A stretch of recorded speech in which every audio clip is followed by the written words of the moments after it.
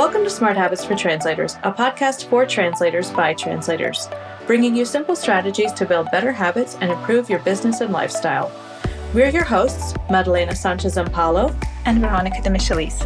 Like you, we are professional translators striving to balance the challenges that come with building a career and maintaining clarity and boundaries between work and personal life.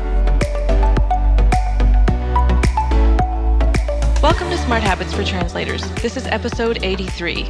Today's episode is one you may not be expecting, or maybe if you've been around long enough, you understand how it aligns with what we discuss here on Smart Habits for Translators. Saying no and doing it with confidence can be difficult in any area of life, but especially in business. Saying no is essential to running your business with less stress and more time for what you really want to work on with the clients you really want to work with. Today, we have the pleasure of discussing smart habits for saying no with two guests we know that you'll recognize. We'd like to welcome Dagmar and Judy Jenner to the podcast. Dagmar is a German, Spanish, English, and French translator and conference interpreter based in Vienna. She grew up in Austria and Mexico City and has an advanced degree in French from the University of Salzburg and a master's degree in conference interpreting from the University of Vienna. She runs the European side of Twin Translations and is the past president of the Austrian Interpreters and Translators Association, Universitas Austria. Dagmar is passionate about literature, classical music, and chess. And Judy is a Spanish and German business and legal translator and a federally certified Spanish court interpreter and conference interpreter. She has an MBA in marketing from the University of Nevada, Las Vegas, a master's degree in conference interpreting from York University in Canada, and she runs her boutique translation and interpreting business, Twin Translations, with her twin sister, Dagmar. She was born in Austria and grew up in Mexico City.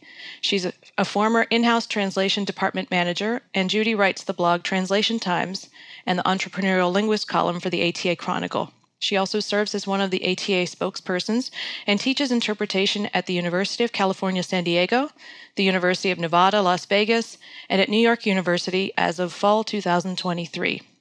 And Judy is a frequent speaker at T&I conferences around the world, mostly online these days. Judy flies a lot for her interpreting assignments, and one of her special talents is memorizing airport codes.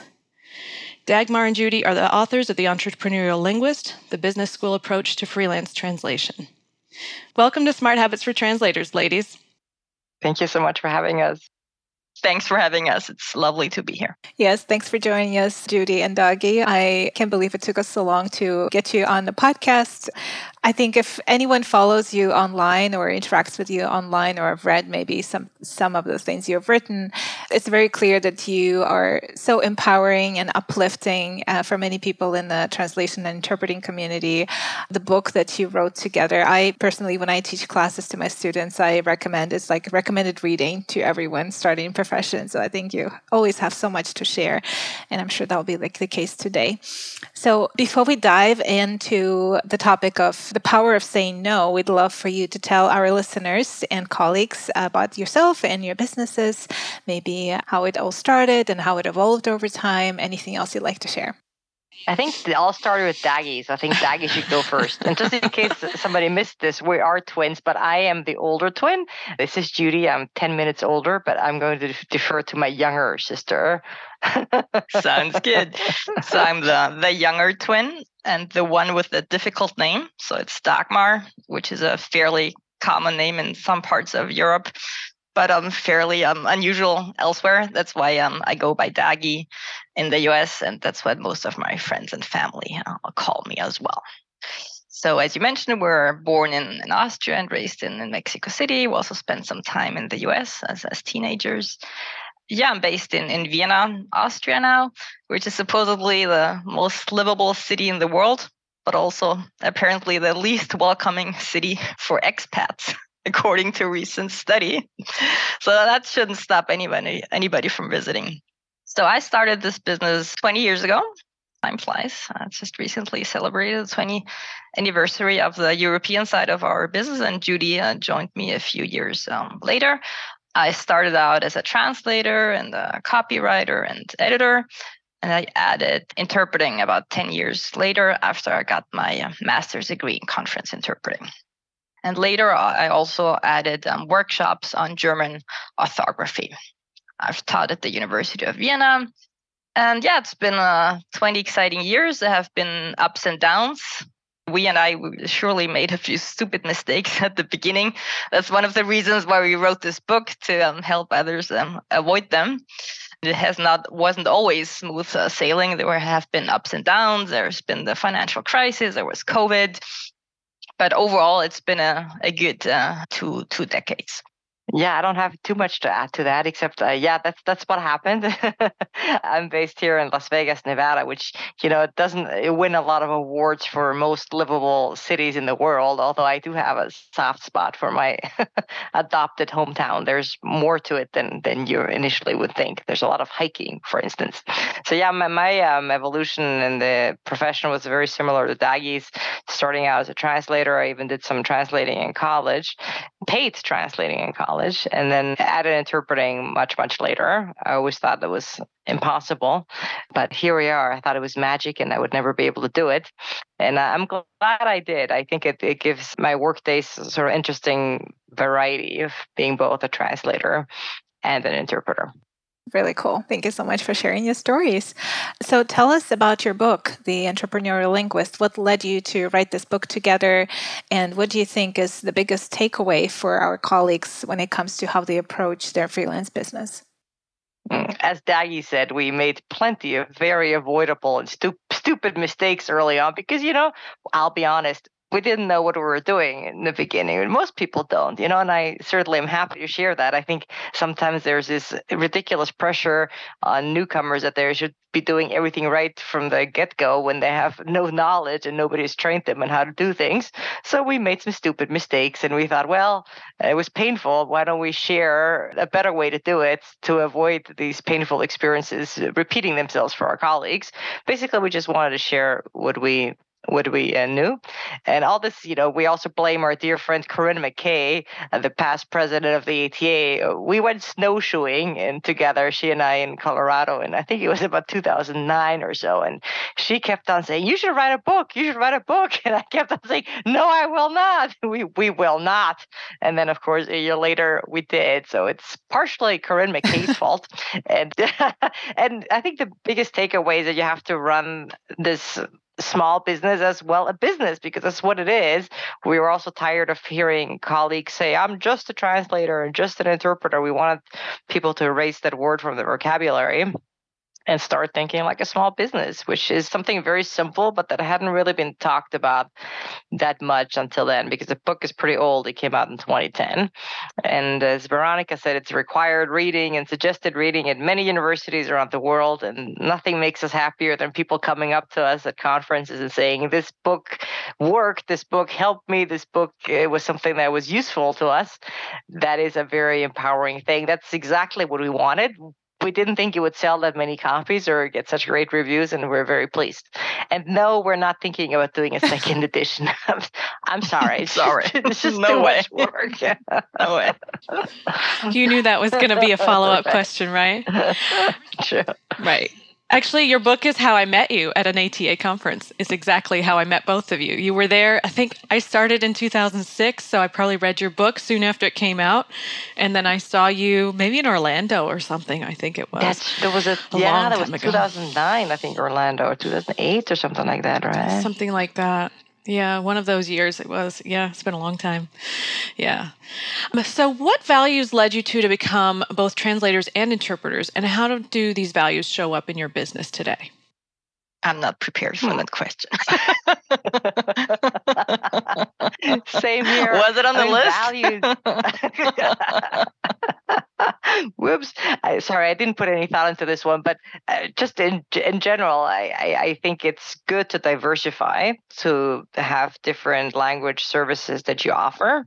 We, again, both started as translators, and I always thought that interpreting would be super interesting and it would be a way to get out in the community a bit more, because let's face it, translation per se is a relatively solitary profession. And I do like the interaction that you get with actual humans when you do interpreting, at least pre-COVID interpreting. Yeah. So are you mostly doing on remote interpreting now? since COVID, or is it still a mix of both? It's still a mix. There are some things that just haven't come back as strongly in person. A lot of conferences are still online. Most of the court things have come back in person. It depends a little bit on the court and the jurisdiction, on how comfortable the courts are with technology. So I think it's probably about 50-50.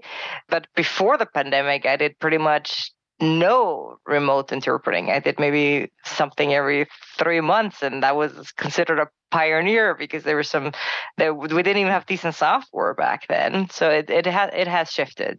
Judy is a court interpreter and I'm not, which means that she interprets much more than I do. And I do conference interpreting only, and it's mostly back to in-person interpreting. And I'm getting ready to work at a side event at a conference at the United Nations in 2 weeks from today. Exciting stuff. Speaking of that, and this is completely off topic, but didn't I see a photo of you, Daggy, with when he was still Prince Charles? Didn't you interpret for him? I did. Exciting, right? yeah. Okay, I thought so. But it was probably the easiest interpreting assignment I ever did because everybody ended up speaking English only. So I was just standing there, enjoying the royal presence and, looking pretty for the cameras. It was great. Good photo op. Yes. You can take it. Yeah. So we talk about smart habits here on this podcast, and we wanted to ask you what smart habits have been crucial in your careers so far. Well, I'm not sure it's a habit, but probably the smartest thing I ever did when I started this business was to charge high prices. I agree. Second. And I've stuck to that. And I think it's the best thing, the best decision ever. Probably in the minority of people who start that way. That's good. And also because, again, as we say, we didn't really know what we're doing, but we did some math and figured, well, how much do we need to bill? How much do we need to charge to make a decent living? And we came up with some ballpark figures, and that's what we started billing. And lo and behold, clients were happy to pay it. And afterwards, you started finding out that is considered to be very much on the high end, but we never really thought about dropping it. That never occurred to us, and then we just stuck to it.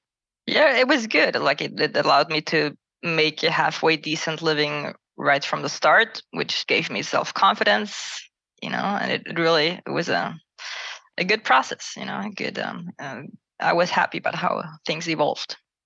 I agree. I think this is the best thing you did because it was mainly your idea. I'm not going to be the twin to say that was my idea. It was totally Daggy's idea. And just to add to that, in terms of habits, it's also perhaps not a habit, but it's a mindset that you have to take some sort of risk. You have to be willing to assume some level of risk if you're going to run a small business. You can't be successful and have a risk-free existence. So you're going to have to tell customers some stuff that maybe they don't like to hear. You're going to have to say no, and you're going to have to be prepared to live with whatever the consequence of that is. If you don't ever want to take any risk, that's perfectly fine, but I don't know how you can really be an entrepreneur and eliminate risk. No risk-taking means you're an employee, although there's also risk that they may lay you off, right? But so just get comfortable with the idea of some sort of risk and that it's not always going to go your way. You can't always get what you want, as the song says. There's another habit that I developed, which was to rely on my gut feeling and on my intuition, both in my professional life and in my personal life. And in some cases, I will never know, but I do believe that my gut feeling and my intuition was mostly right. And intuition comes with experience. The more experience you have, the better your gut feeling will be. And I recommend relying on that. In case of doubt, just trust your instincts. Good advice. Highly scientific, this gut feeling, Totally. I like it. It works. Totally. Yes. It is very good. Yeah, I love it. And really, the whole premise of running a business is to be comfortable in a highly kind of uncertain situations unfolding all the time. And if you're not comfortable feeling that kind of discomfort all the time and taking risks, as you say, maybe running your business isn't for you. Yeah, but that's a learning curve. So kind of to flip the question upside down, are there any habits that you maybe had earlier in your career that you no longer practice, and why?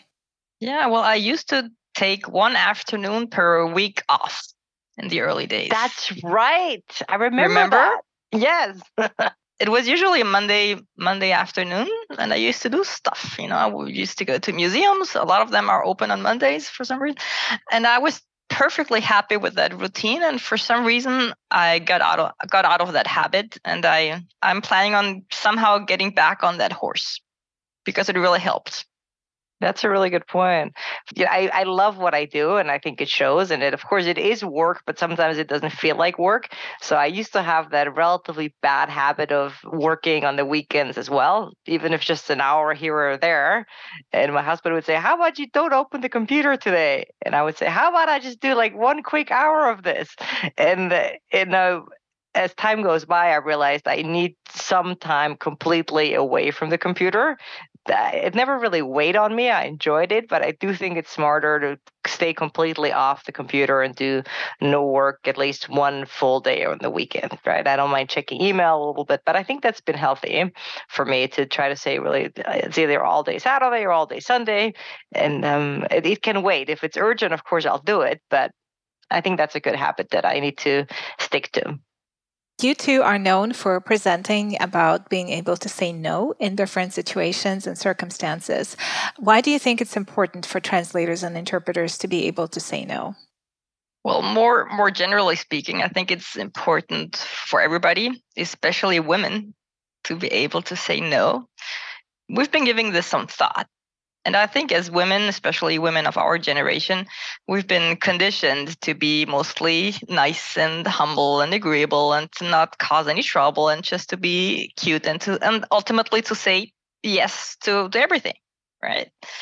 And I think that also reflects on our professional lives. If you say yes to everything all the time, well, people will just walk all over you.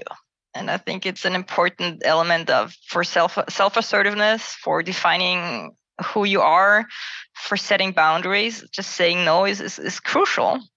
And I think we should all embrace that, because no is not a positive, it's not a negative word. It's not an insult. It's just the opposite of yes.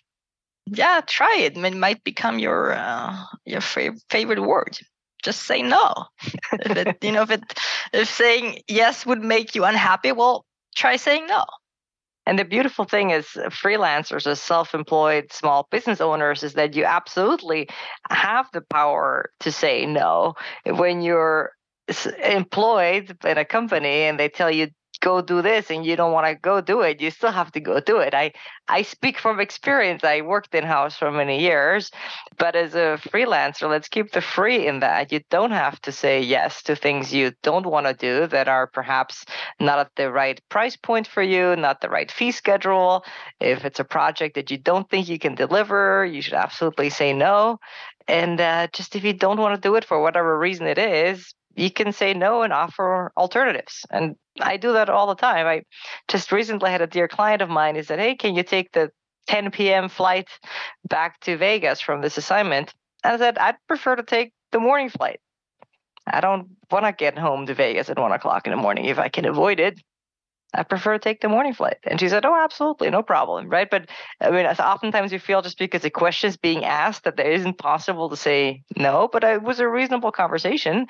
And she said, "Yeah, absolutely, yeah, whatever works for you," right? So I think I've reached the age too that I say I don't want to travel. I don't want to take that super late flight if I can avoid it. If it's all the same to the client, I'll take a better flight that allows me my beauty sleep and my morning yoga. I think I've reached a point in my life where I will only say yes if I really want to do something, right? I mean, I wouldn't be here on this podcast unless I really wanted to, and I wouldn't have said yes out of courtesy or because it's expected of me. I'm here because I want to. And if I hadn't wanted to be here, I would have said, "Sorry, it doesn't work for me." Or no, scratch a sorry. I would have said, "It doesn't work for me." There's no need to be sorry or justify yourself. Of course, there's some nuance when you're dealing with clients, right? I mean, of course, the reason we are here is because we have clients and we've made them happy. And that oftentimes has perhaps involved some things we'd rather not be doing, like working in the weekends. But if you get paid adequately for it, that's a different story, right? So we're not saying that you should, if somebody offers you let's say, a big amount of money to do something that you're kind of on the fence about, then you should probably go ahead and do it, right? But if it's either that or you cancel a wedding that you have planned, you should probably go to the wedding, right? So there's some nuance, right? And then of course clients first, right? We wouldn't be here either if we hadn't said yes to what our clients wanted us to do, but we've been able to negotiate it, and we have been able to say yes to the things that we think are reasonable. And I feel like this lesson comes for most of us after having said yes too long to too many people, when you realize I'm doing more things that other people want me to do than things that I want to be doing for me or for my business or something.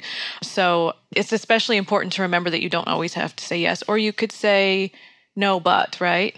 You could offer an alternative like Judy mentioned. And actually, that's one of our questions for you. What are some key reasons to say no, and what are some strategies to do it with grace? I really liked what Daggy said about not saying you're sorry necessarily, unless you've done something wrong, which chances are you haven't if you're just saying no, that something doesn't work for you. But I think a lot of people struggle with saying no and then feeling badly about what the other person will think of them or feel about it. And that's not really necessarily our problem, but it's an internal struggle that people face. I think it's also maybe something related to our conditioning as women. I think we've been kind of conditioned to be like everybody's darling, to be liked by everybody, and and we feel afraid that if we say no, people will stop liking us. Or stop calling us for work. Yeah. Exactly. Yeah. And I don't think it's necessarily the case. I think in some situations people will respect you for saying no. And in other cases, it's a professional thing to do, to not accept an impossible deadline or a translation in a field that you don't specialize in. And ultimately, like generally speaking, also in my personal life, if it comes down to me being happy and saying no, or another person being happy, which involves me saying yes, I would pick myself any day. And my happiness is always going to be more important than somebody else's. That's what it comes down to. For me, that's mostly my personal life. In a professional life, you sometimes have to, make some concessions for sure. I like saying no to things that really impact negatively the bottom line of my business. And we're back to one of our favorite topics, which is your fee schedule, your pricing, or your structure, whatever you want to call it. This happens a lot on the interpreting side, right? That a client will come, especially for conference interpreting. There's a lot of big agencies involved, international agencies that are not very good at trying to pay interpreters what they're worth. And I'm the queen of trying to push the boundaries there a little bit, because I think we need to. I think we need to say, I'm not gonna work for this amount, and here's my fee schedule. So I did this recently with a very big agency, and they're lovely. I have absolutely no hard feelings. It's not personal. It's just business. They came and said, "What's your fee schedule?" I said, "It's this." And I said, "We pay X." I said, "Well, thank you, but that's not going to work out. Have a lovely day." Right. And, that was the end of that conversation. They weren't even close. And I said, "Oh, well, thank you." And it was all very nice, very cordial. A couple of weeks later, right before the event started, they came back and they said, "Yeah, we had somebody cancel it. Can you do it?" I said, "At my regular fee schedule." And I said, "Oh, of course." And I said, "Okay." So so clearly it was possible. They were just trying to get somebody to do it for less, which I wasn't willing to do because that's not my fee schedule. And I was perfectly happy not getting that business, because I knew I didn't know. I was certainly hoping that something better would come along. And if it didn't, at this point in my career, I'm perfectly happy going for a walk with the dogs or going to dinner with my husband. I don't need to fill every single minute. We pay X, but I charge Y. So that's interesting. Yeah. Well, that's another point. I mean, one thing that a lot of people think, if they say no, they're going to miss out on an opportunity or future work with a client. So what do you think about this way of thinking, and how can we flip the script on this, especially for people who maybe aren't as established as the two of you? Because I think, for those of us here talking, it makes complete sense that you get to a point where you can say no much more comfortably too. But there are people who are maybe earlier in their career who feel like, I can't say no. I should take this for either the experience or the money or whatever. So what do you think is a way to maybe flip the script on that a little bit? Yeah, it's a hard one. I mean, I understand that people might feel compelled to say yes at the beginning, and so did I. That's why we're talking about this in the first place, right? Because we were wondering why that happened. But ultimately, I think we need to change the mindset. Like saying no is not per se a bad thing, and it doesn't necessarily mean that it will result in something bad.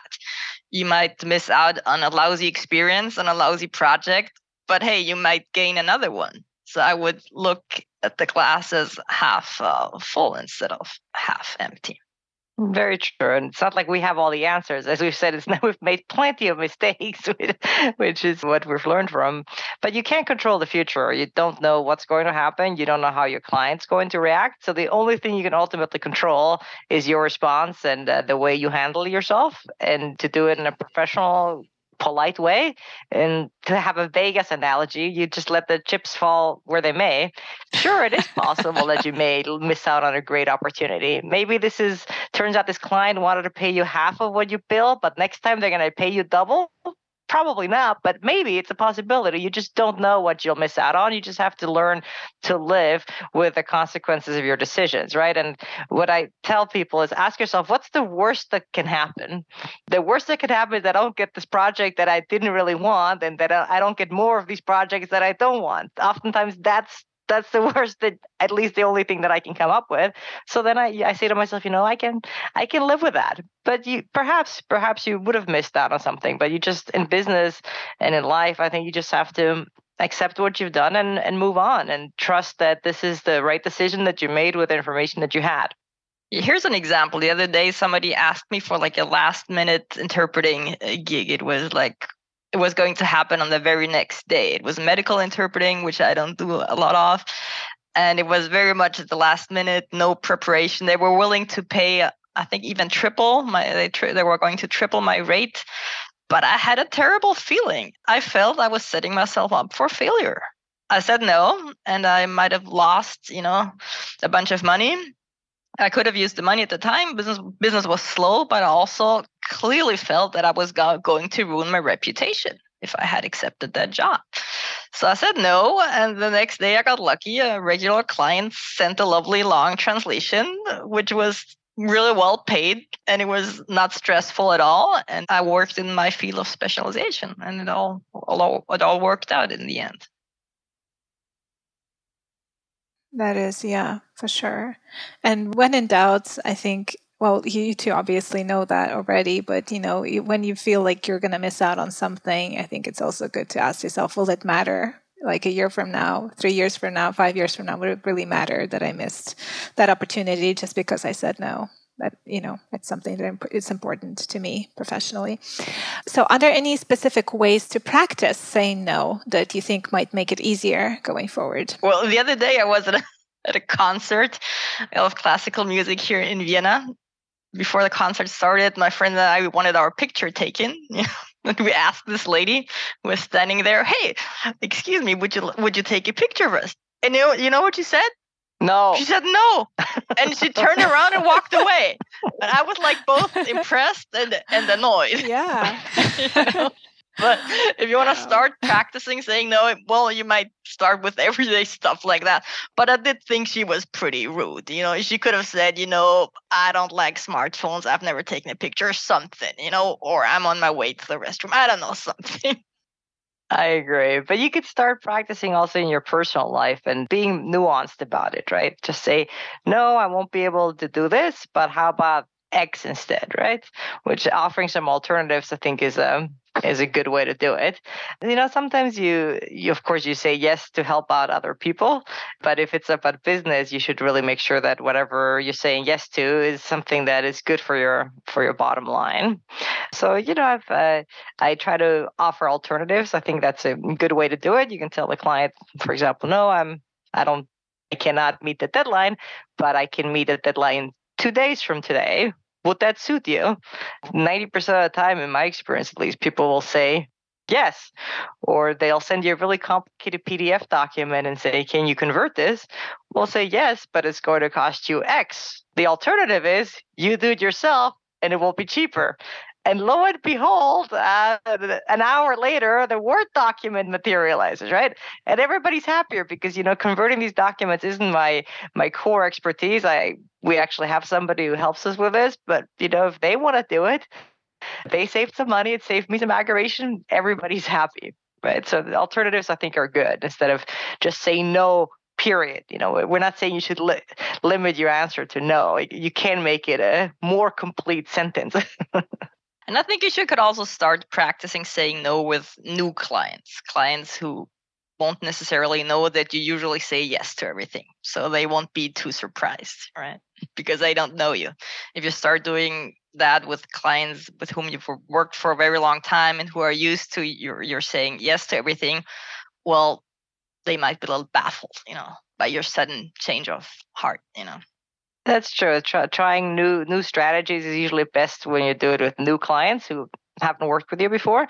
And also trying new pricing approaches with new clients is great. It's oftentimes really hard to change your pricing structure with existing clients beyond the normal inflation adjustment that you should do every year. So try new strategy with new clients, because that is literally almost risk-free because you don't have the client anyway, right? So I've tried that. Sometimes I've just said, let me try increasing this to even a better fee schedule and see what they say. Let's see what's possible. Let's do this as an experiment in pricing.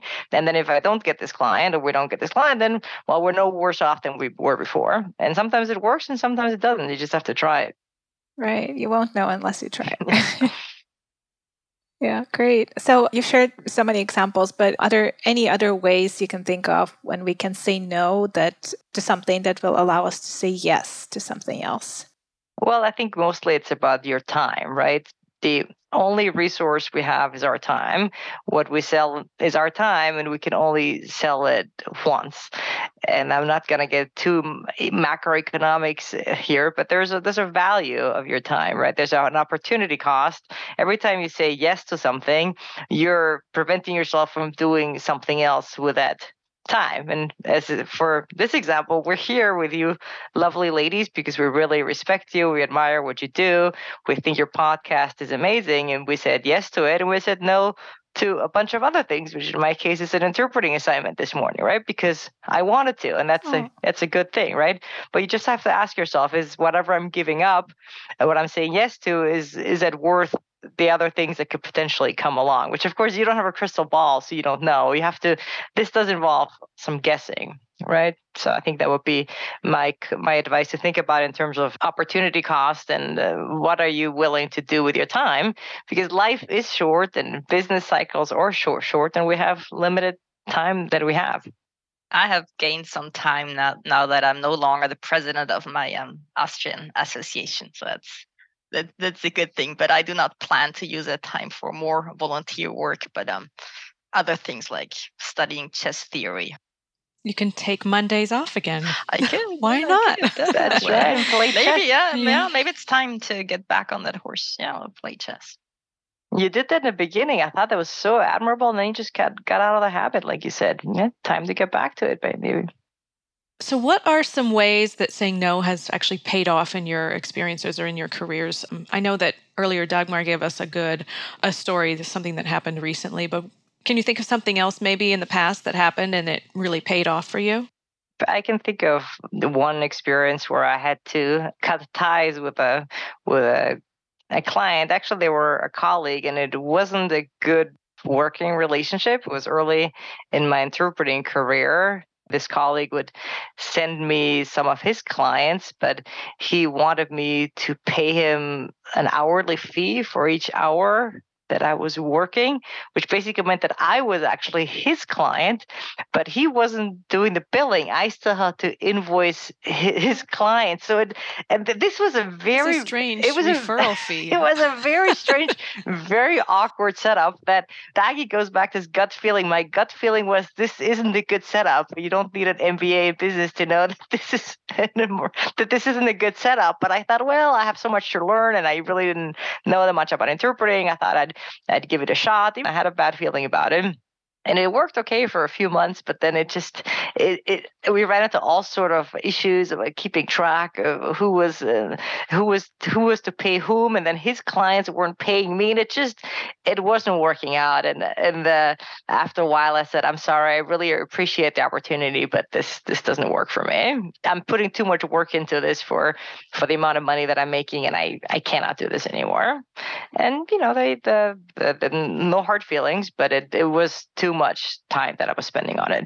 So we parted ways, and we've been, friendly ever since. But that was definitely the right decision, and I should have probably done it sooner than I did, because it did cause me quite some aggravation that I could have easily avoided by having said no to the setup in the beginning. But I didn't know any better, and just like everybody else, I make mistakes, and I have regrets some, but I also learned that I should have said no in the first place. Would have been better.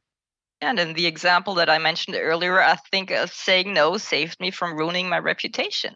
I will never know, but I'm positive that I would have set myself up for failure during that interpreting assignment. And even if they pay double or triple, if I still don't do a good job, and the audience, the people who listen to my interpreting, they will never know that I got hired at short notice. They will just say, "Oh, this lady is terrible. She doesn't know what she's talking about," and they might catch my name, and then my reputation will be ruined. And as an interpreter, that's the most important thing you have. That's true, because you're very visible. Yeah.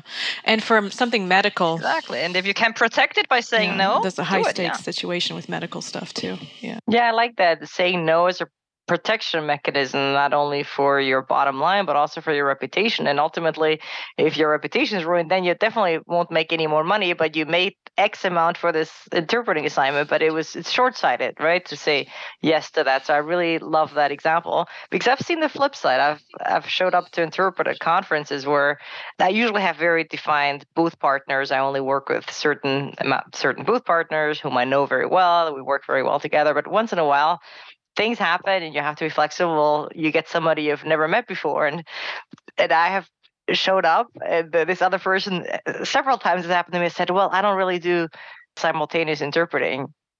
And I'd say, "Okay, so what are you doing here?" And they say, "Oh, so is this all on me?" Right. They say, "Well, this person called me and I felt really bad." So I said, "Yes." And sometimes this person said to me, "What do you think?" And I'd say, "Well, if you don't know how to do it, it's probably better to say no," right? Of course, now what, right? Now we're in the booth and showtime, right? It's like that. We'll figure it out, right? But this isn't good, right? And if you have a less supportive booth partner, that booth partner is going to say something to the client or is going to be unwilling to cover for you. And this happened to me several times, and I felt like this would have been a very easy solution. Especially, I think it's also unprofessional to say yes to something that you don't know how to do. If somebody asks me, "Can you come and perform magic tricks at a birthday party?" Oh, come on. You could do it. No, trust me, I cannot keep a straight face. I cannot do magic tricks at a birthday party, because that's not, I don't know. Or medical interpreting. Somebody calls me to do some medical interpreting. I'm not a medical interpreter. It's unethical. It's unprofessional. I think it's irresponsible. And not every situation is that way. But I think you do at some point have an ethical responsibility to evaluate what you can do and what you cannot do. And you need to say no. If you know that you can't do it, saying yes is unethical. I agree. And it's also protection of your own sanity. Can you imagine how stressed you would be sitting there and I don't know what's going on, or, I didn't get prepared for this. I don't have the, information I need. Yeah, no. Terrible. Oh, yeah. So do you two have any final tips you want to share with our listeners on the power of saying no? Yeah, just give it a try. You might even like it. It doesn't have to be your default answer to everything, but just try it, and in case of doubt, say no once in a while and see what happens. My guess is that the world won't come to an end, and people will still like you, and they will still respect you, and you will have set boundaries. You will have defined your personality. You will be self-assertive, and you will feel good about yourself. I highly recommend it. That's true because I'll be honest, my usual default is yes. I tend to say yes to everything. So this has been quite a process for me to not do that. Judy, do you want to go skydiving? Sure. Judy, do you want to get up at 6 o'clock in the morning and drive me to the airport? Sure. Judy, do you want to go night snorkeling with manta rays? Sure. I mean, that's very much my first instinct, mostly in my personal life. So to say no in a professional situation has been a challenge for me. Just I want our listeners to know that it's not like this is easy it is a challenge, right? You just have to practice it and say it more often. And I used to keep track. Oh, today I said no to a few things, and I was all proud of myself. And a lot of these involve volunteer things. For example, an ATA division recently asked me to write an article, and I said, I'm sorry, I don't have the bandwidth, but here are 15 articles that I've written. You can take any of these. Just make sure you give me credit. That way I said no because I didn't really have the extra few hours to write the article they're asking me for. But I said, here's some articles that you're welcome to have because I can't say yes to everything. But I did say yes to skydiving. Well, that's a good one. Yeah. And my first instinct is also to always say yes. And it has been personally and professionally, and you get yourself into a bind, or you've like double booked yourself, or have you done something where you're like, why? I didn't want to do this. Why did I say yes to this? And I heard this piece of advice the other day, which I've heard before, but it was a good reminder, which is just before you say yes, just pause. I'll get back to you. Let me check my schedule. Or I'm not sure if that'll work. Let me follow up with you. Just give yourself a little bit of time, and then you have the ability to think and say no, even if it's not in the moment. Because a lot of people, it's that first moment where they just struggle with it. But if you give yourself some space. Excellent strategy. Just buy yourself some time and call people back, and think about it. And then you can always say no or yes or maybe. I like that. Whatever works for you. So finally, if you could give your past selves a piece of advice, what would it be? Oof, where do we start? Well, I think I would cut my younger self some slack. I used to be like really very much of a perfectionist, and I think I still am given our jobs. But I used to be like mortified if I found like a missing comma in a translation I had already sent to a client. I used to lose sleep over such things, And while it's certainly not great, it's not the end of the world, right?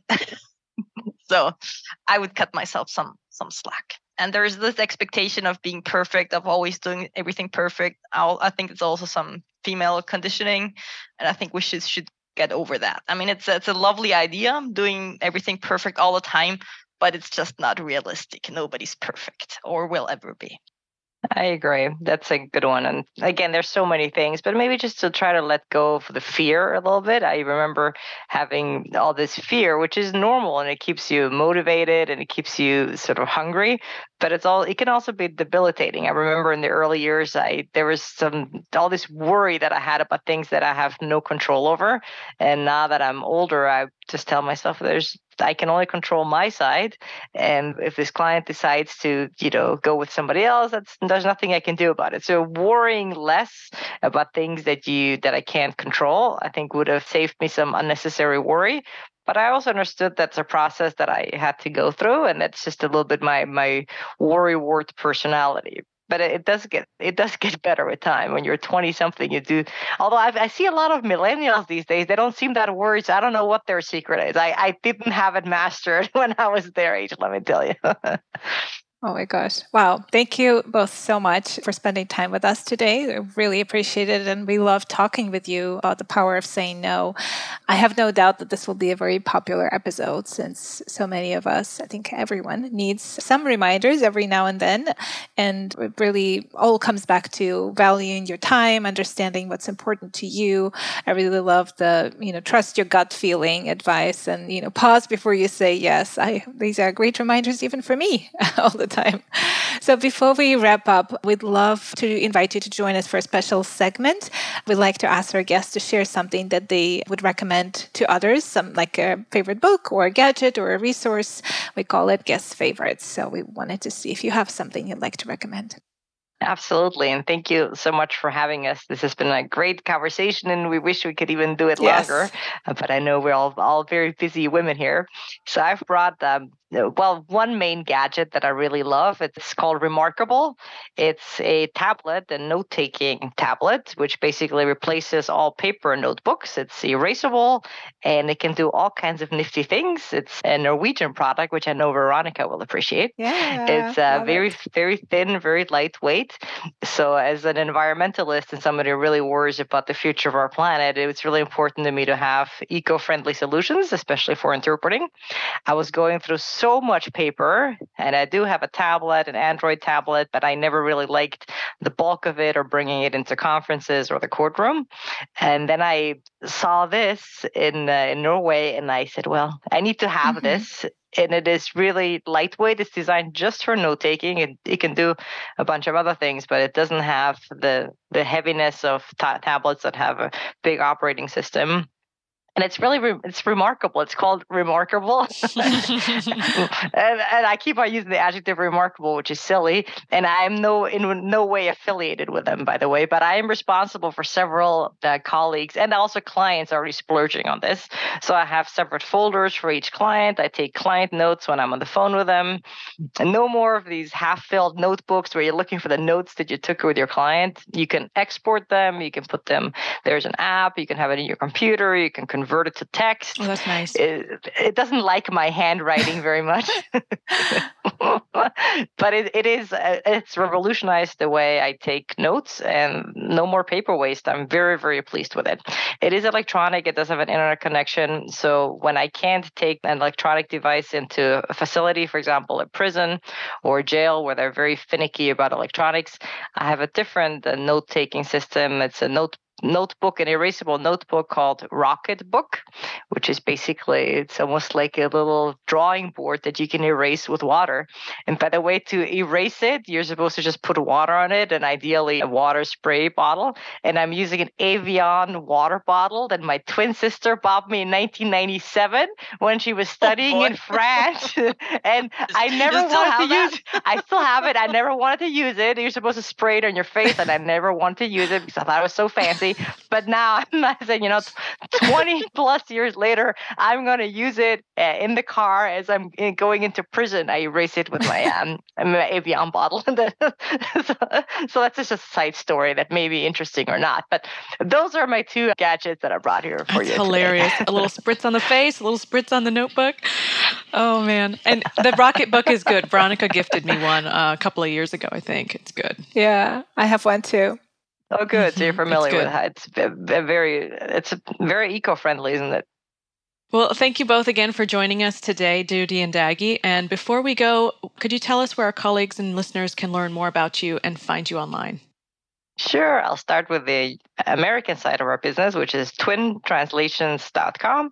And I'm also very active on Twitter. I am at language_news, or you can just go on Twitter and look for my name. I'm very active there. I'm also on LinkedIn, but I tend to focus more on Twitter. And this is mostly for the German speakers. The website for the European side of our business is texterei.com, which translates roughly as textery, or a place where texts are made, texterei.com. Deutsch_Profi on Twitter, but that's mostly for German speakers because I tweet mostly in German. And of course, we're both on LinkedIn. Yes, they're both very active.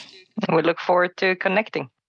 Thank you for coming. We're really excited that we got to talk to you and laugh with you so much, too. Yes. Yeah. It was fun. Totally fun. We appreciate it so much. Thank you for having us, for these amazing questions. And hopefully our colleagues, friends, and listeners will find something interesting here, because what we really want is for everybody to be successful, to enjoy what they do, to have more time for themselves, and to be happy.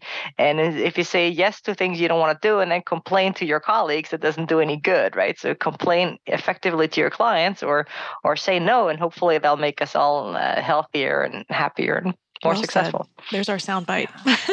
I love it. Yeah. And we'll definitely make sure to add the links for people to find you online to our show notes.